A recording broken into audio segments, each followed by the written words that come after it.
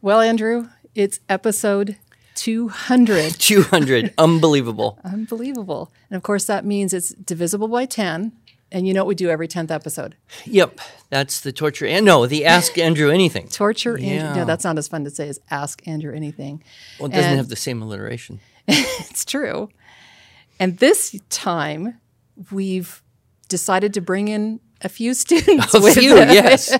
Or more than a few. More than a few. Or quite a number of few. Yeah. Multiples of few. Yes, yes.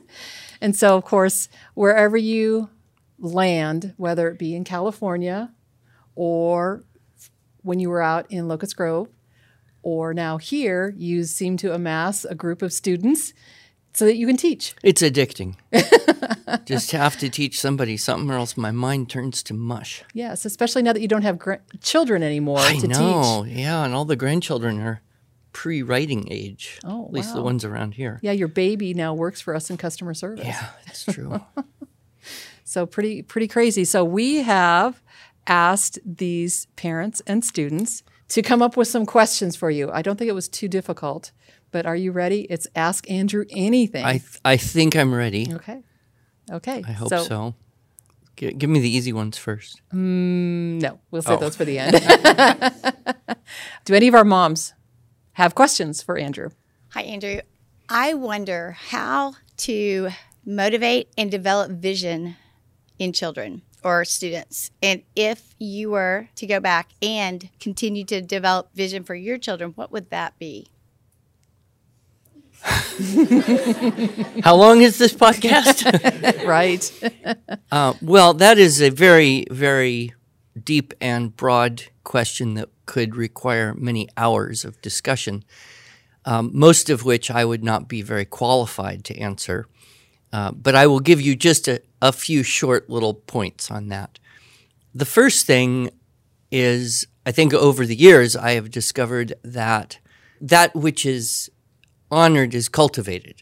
So when you see in your kids or your students something that is a good thing, then you want to honor that so that it will be cultivated more.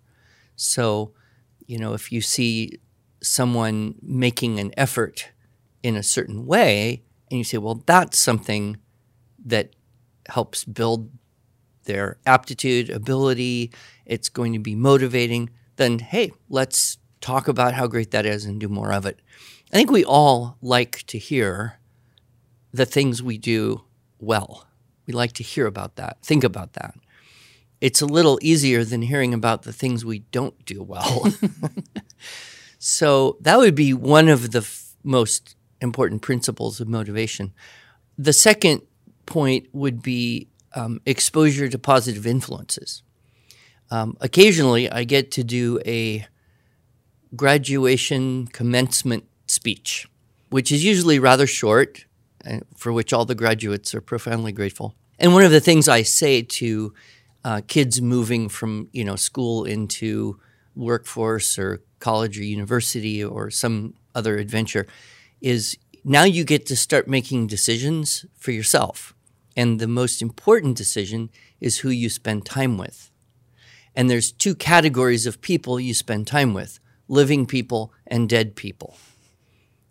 So visit cemetery. No. The living people, obviously, are your friends and teachers and those that you choose to spend time with. And the dead people are the people who wrote books that you choose to read because that gets you in direct contact with them. And those seem to, I think, for most people, be the two most significant influences. So as parents with children and you want to inspire them, you want to try to cultivate certain values or virtues, then having those students exposed to people that you feel would help nurture that in them is going to be, I think, critical. And then, of course, reading. Movies and music and other forms of culture have an impact, but a movie's impact is often much smaller than a book because you think about a book for a long time, right? Movie's over, boom, you're on with life. And then the friends you choose, the teachers you have an opportunity to be with. So I just tell them, if you ever find yourself in a group of stupid people, just leave. Go find some smarter people. That's how you get smarter. So I don't know if that answered your question, but those are the two things that came to mind. Good. Another question for Andrew. Okay, Andrew, so if your student is maybe in the second year of doing IEW and they seem to really understand the concepts, is it okay to go ahead and skip some units, or is there a reason they should do each unit in succession? Well, the units are put together in such a way that they build certain skills in a progression, which I think is pretty remarkable, almost like providentially inspired, or I would say accidental, only I'm not sure there's ever accidents. But there's a value in going through those units, and there's a value in building mastery of the checklist that I do think you lose something out if you treat it more like a smorgasbord and say, well, we'll do this and not do that because we like this, but we don't like that. Or, well, we'll make this a suggestion rather than a requirement.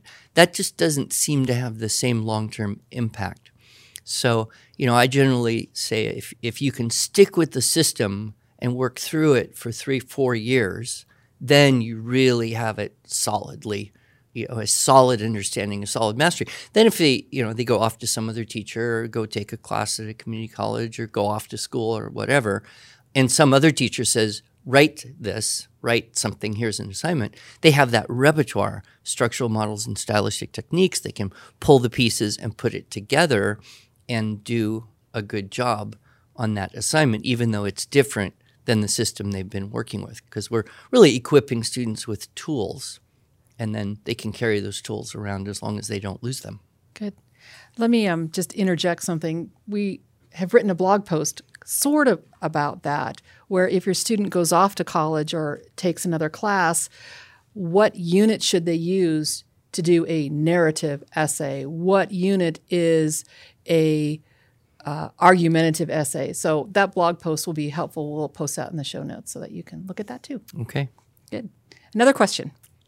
I was just curious, what is your favorite unit in the structure and style syllabus and why? My favorite unit, I think, Unit 6. Yes, Unit 6, because I carry some of those scars from childhood of having to do that great research project with note cards and being overwhelmed with a pile of books and 100 note cards and no plan, no method, and just kind of floundering with that. And when I first saw the Unit 6, I thought, this is so elegant. It's so organized. Anyone can learn this. And then it creates a way of thinking and using information that's so tremendously helpful no matter whatever you do. So, and when I look at the students who do it just the way it's taught, and I see what they can do on their own, and I think, they're set. They're never going to be overwhelmed by research wherever they go, however, high up in academic activity they get. So, yep, Unit 6 for me. Do you know what I love about that answer to your question? I think of these kids, and I wonder how many of you have actually done a report using note cards where you had to organize all the note cards like that. Raise your hand. See, maybe a few level C students, 1 or 2 level B, no one in level A. You have cured them of note card trauma. They will never experience it. They may have 11 by 17 folded up paper trauma. 'Tis true. Good. Another question?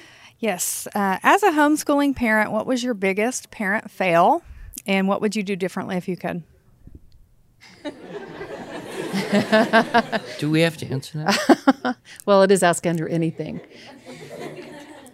But it doesn't say Andrew actually has to answer them. Okay, I will tell you, it's maybe a little bit dated problem now, but I think parents in my generation about 10 years ago got blindsided by technology.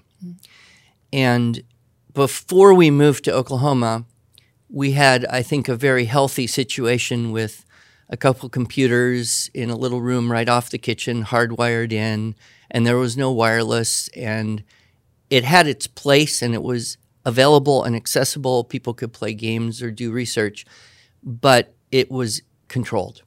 And when we moved here, and they just installed a wireless router, and I didn't even ask for it, and boom, everything was wireless, and it happened so fast. And with technology, if you any privilege you extend, any freedom that you give to a child, you will probably never recover that. So I think parents want to be very judicious in how they extend that. So if I could go back and do one thing differently, 10 years ago, I would have said no thank you to a wireless in the house, kept the couple computers in a public hardwired space, and said, we will all suffer the inconvenience of this, mom and dad too, because once you go there, you can't go backwards, and then pretty soon everybody's just dispersed all over the place with devices, and then they're teenagers, and then it's really hard. So that would be the one thing I would wish different for, it particularly affected my younger children more than the older ones. Yeah. Thank you. You're welcome. Another question. We've been told that when helping our children that we cannot help too much. Can you elaborate on what would be too much help? Too much help. Mom, I don't want to do this. Okay, sweetheart, you go watch TV and I'll write your paper for you. That would probably move into the category of too much help. But, a lot of people question that statement that I made because they do wonder, well, what would be too much help?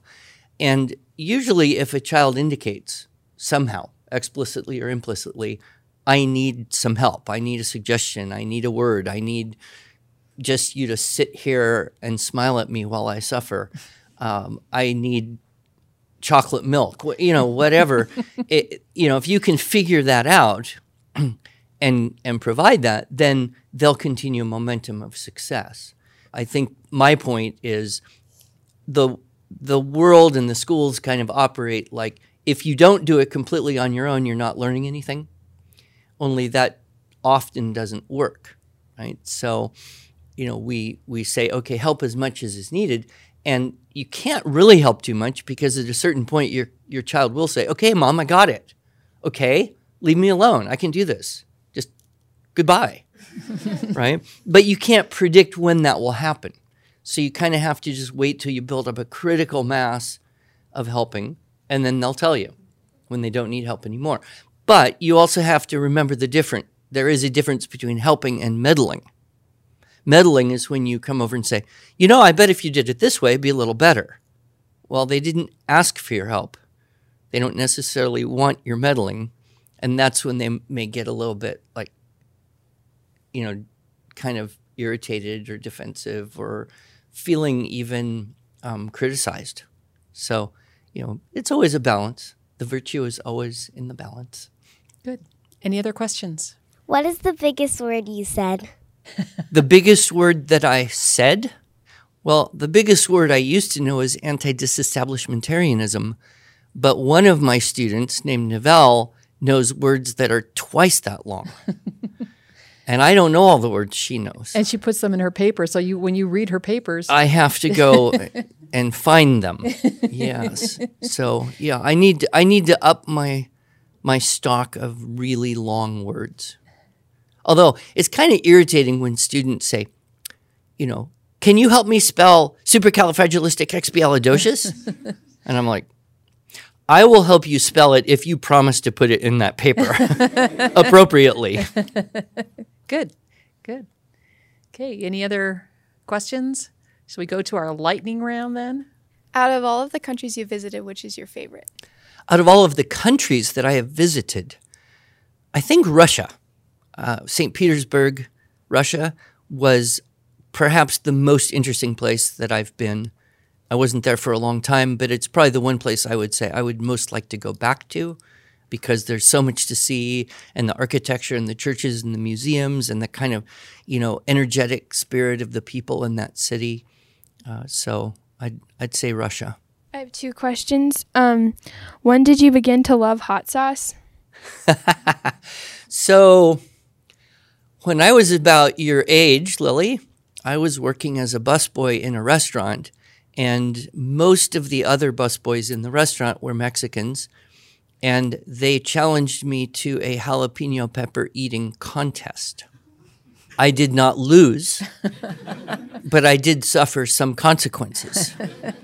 However, after that point, I guess I burned some of those taste buds so I could just do more hot sauce. And then it's kind of gone in waves. I can think of years when I didn't really have a lot of hot sauce or peppers, and then I would kind of get into it again.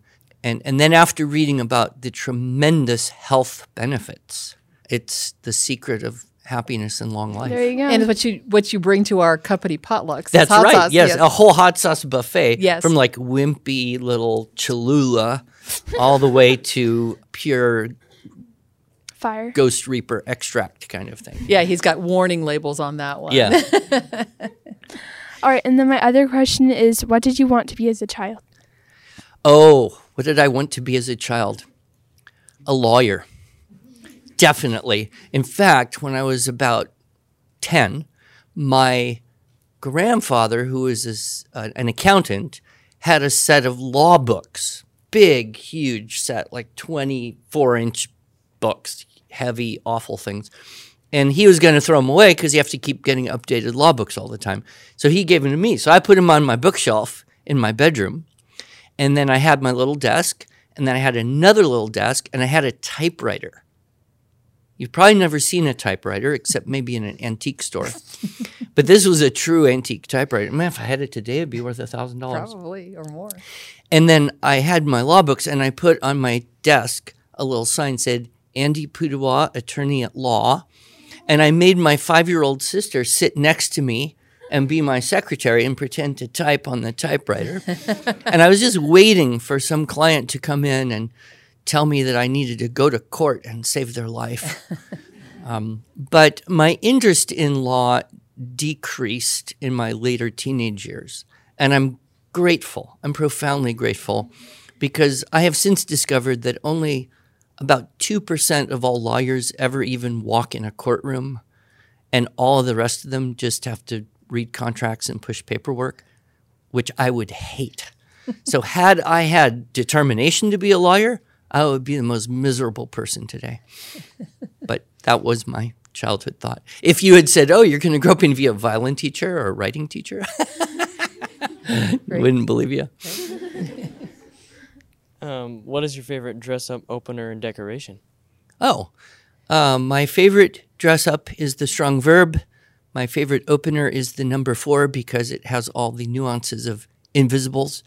And my favorite decoration... You have to say alliteration. I would say alliteration, even though it's not the most high and lofty one. Metaphor is the high and lofty one, but of course I'm not really high and lofty, so alliteration, yeah. I have 2 questions. My first one is, what is your favorite book? My favorite book? Can we limit that to this decade favorite book or maybe even this year? Because you have a lot of favorite books. My favorite book, it would have to be a book that I would read again and again. There's probably a book that has had a greater impact on my life, but the one that I would probably read again and again is A Christmas Carol by Charles Dickens. I think I could read it every year. And it's not depressing like a lot of books I read, like 1984, Brave New World. What is one of your greatest pet peeves? My greatest pet peeve? I've become so mellow in old age. I really don't have too many pet peeves anymore. I don't know. Has anyone noticed that I have a pet peeve? Frida, what would you notice? Hyphens. Hyphens, yes. Yes. Hyphens, definitely. When you should be able to use one and editors tell you you can't.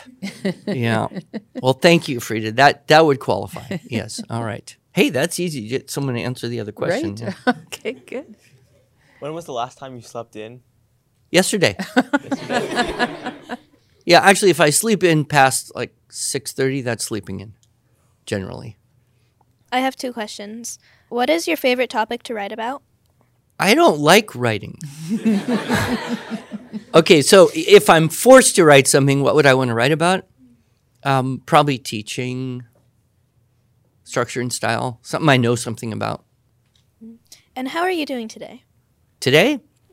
It's a pretty nice day. I get to see all my favorite people in one single room at the same time and have lunch. And there's no crises hovering about. So, hey, if it's not a disaster, it's wonderful.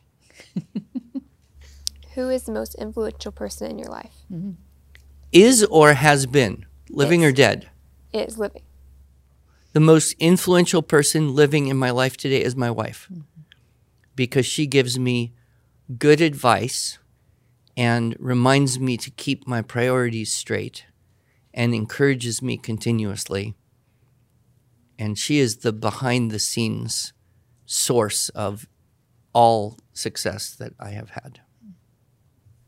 If you were to have a second career besides being a writing instructor, what would it be? Oh, I love that question. If I could start another business, I would research the effects of music on consumption and buying patterns. And then I would go out to restaurants and stores, and I would try to consult with them to help them change their bad music into good music, so that people would actually enjoy being in their store rather than being subconsciously irritated, and people would actually want to stay in their restaurant and order more food than being subconsciously wanting to escape and annoyed. Because there's too much bad music in the world. Should I do that? No, you have another job. I have another job. Do you miss Corbin Shepherd?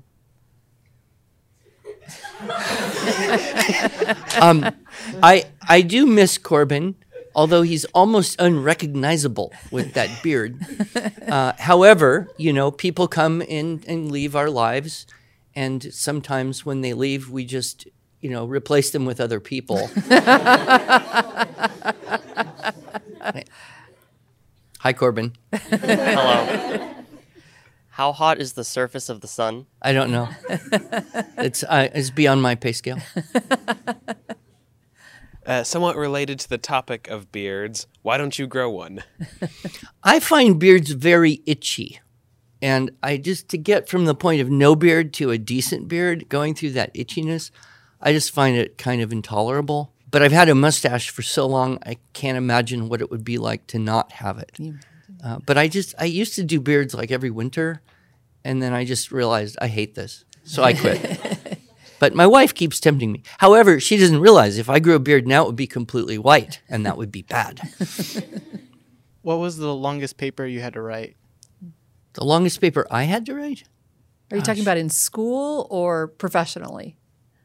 There's, I guess professionally. Well, so can I answer that yeah, one? I think you know. Yeah, so oftentimes when Andrew is forced to write something, it's usually at my behest.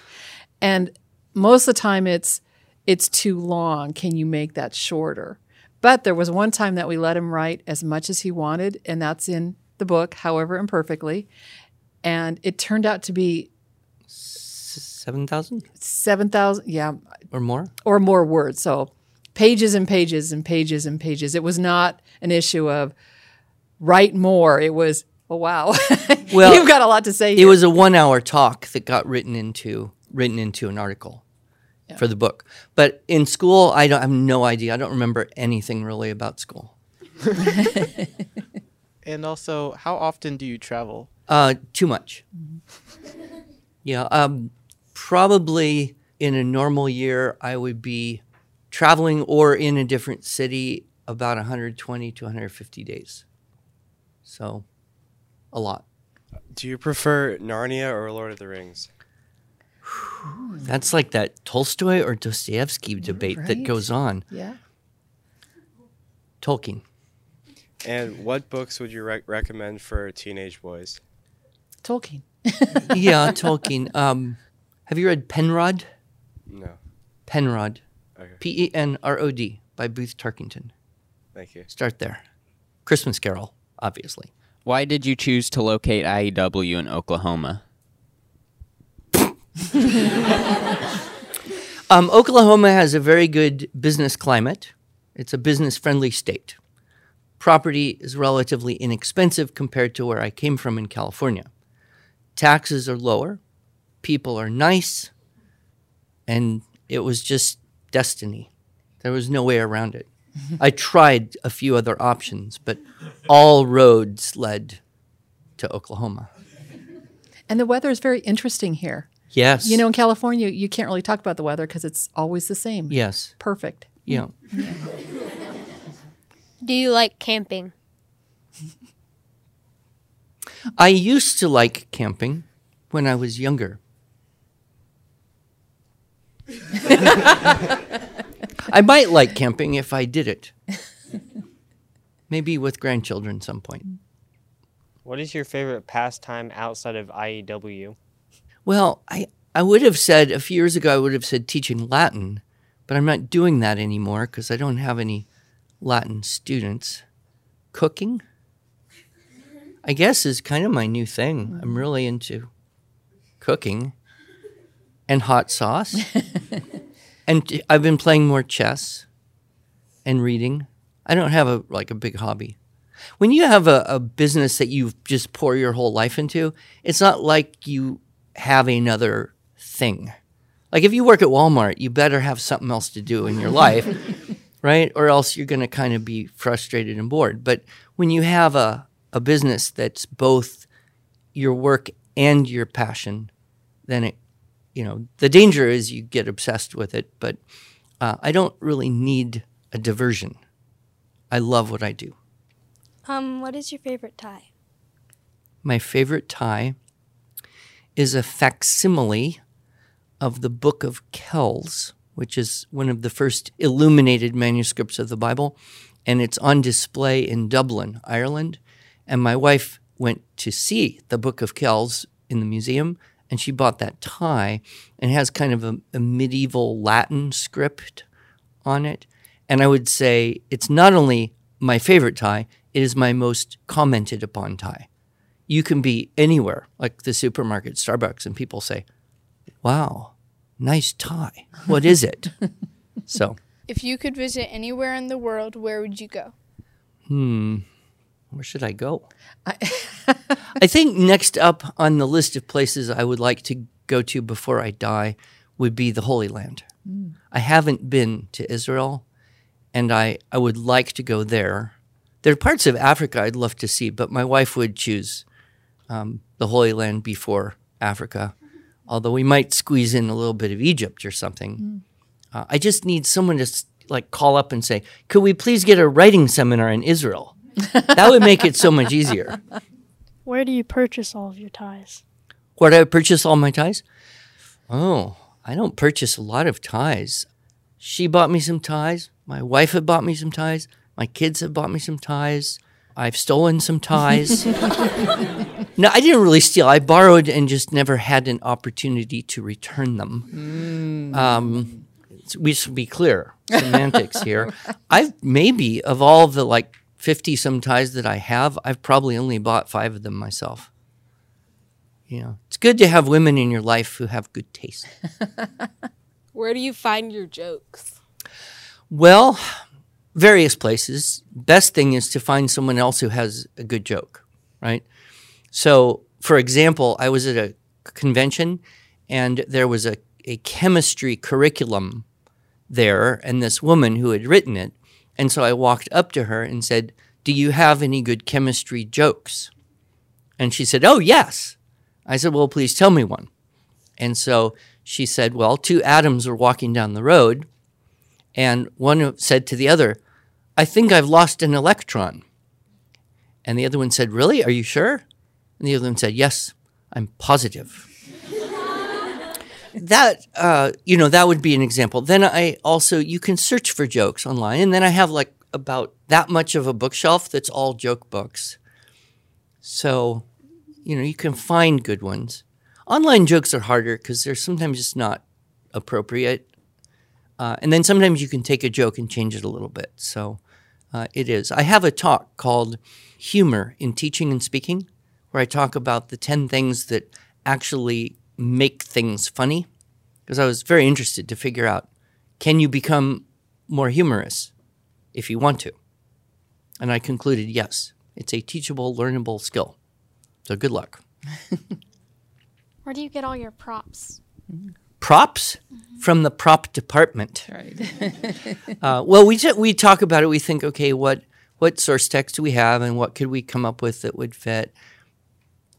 How many jokes do you know? I don't know how many I know or how many I can remember, but I have probably told at least 144 jokes in the last 2 years. I have 2 questions. What inanimate object would you, if you could, eliminate from existence? What inanimate object could I eliminate from existence? Well, chihuahuas are not inanimate, so can't say that. Gosh, that's a tough one. It's kind of like a pet peeve question. I know. I'd almost be tempted to say pencils, but they do have their place in math. Bad books. My second one is, how many chickens does it take to kill an elephant? How many chickens does it take to kill an elephant? It sounds like a joke. Only one, as long as the elephant is a real coward and is standing on the edge of a cliff. So, if you could live in any country, what country would you live in? I would live where my friends are. So that would be in the country I live in now. But I would be tempted to go live in Russia for 6 months just to see what it was like and try to learn a little bit of the language. There's other countries I've thought might be nice to live here, but in the end, there's no place like home. Aww. What is the silliest thing you've ever done? I'm glad she didn't say stupidest. That could be tough. Silliest thing? They're thinking of the pirouettes and such things that you do in writing class.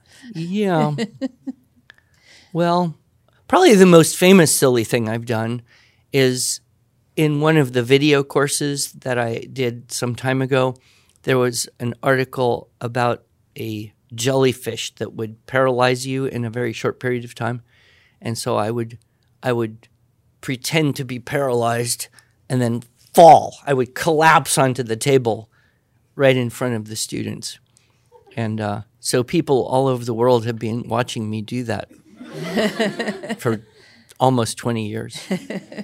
Can you name all my siblings in 10 seconds? I can't name all your siblings even with an unlimited amount of time. But if you want me to do that, give me a list of all your siblings and I will memorize them. There's a door test. We'll make it a door test. I do work harder on memorizing students' names, but siblings who aren't students, that's tough. How long have you been teaching? Teaching anything or teaching writing? Teaching writing. Teaching writing. I learned this program of structure and style in 1990. How many years ago was that? 28. 28 or 29, yeah. I learned it, and then I started teaching a little bit, and then I didn't teach for a while, and then I started teaching a little more. And then I went full-time into Institute for Excellence in Writing in 1999. How many years ago was that? 20. There you go. Been doing this full-time for 20 years. How old are you? I was born in 1960. How old am I? 59. 59 is correct. I was tempted to answer younger than my wife. But Did you ever do any martial arts? And if you did, what belt did you get to? Oh, yes, good question. I love martial arts. When I was a teenager, I started around 12. I started in Shotokan-style karate, and I got up to the first degree brown belt. And then I got distracted with other things like driving and working jobs and doing other things like almost grown-up people. Then when I went to Japan, I began to study a few martial arts, mostly Aikido. I got a black belt there. I also studied a little bit of Japanese sword work, Iaido, and I did study Japanese archery. And I even got a black belt in Japanese archery. Only here's the funny thing. you don't actually have to hit the target to get the black belt. You just have to look really good in a black skirt and like have your body just perfect. So yes, I would say that in my earlier life, doing martial arts was one of the most important and significant things that I did as a kid. What's your favorite number? 7. I have 2 questions. The first one is, did you like writing when you were a kid and why? I do not think I liked writing as a kid because I often had the problem of I don't know what to write about, so I would get that kind of overwhelmed frustration feeling. I believe that I started to like writing as a teenager when I had something that I knew about that I could write about. And I was very much into war games as a teenager. So I discovered in my mother's file a newsletter that I created when I was like 17 years old. This was before computers. Yes. I typed out carbon copy, go to the Xerox, and it was called Conflict and Decision, and it was a newsletter about our war game group. It's funny, you find something that you did when you're 17 and you have absolutely no memory of having done it.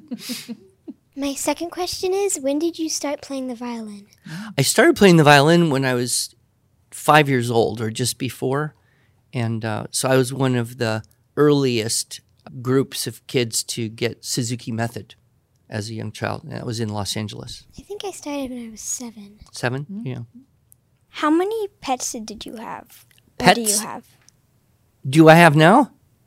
Yeah. 0. Thankfully.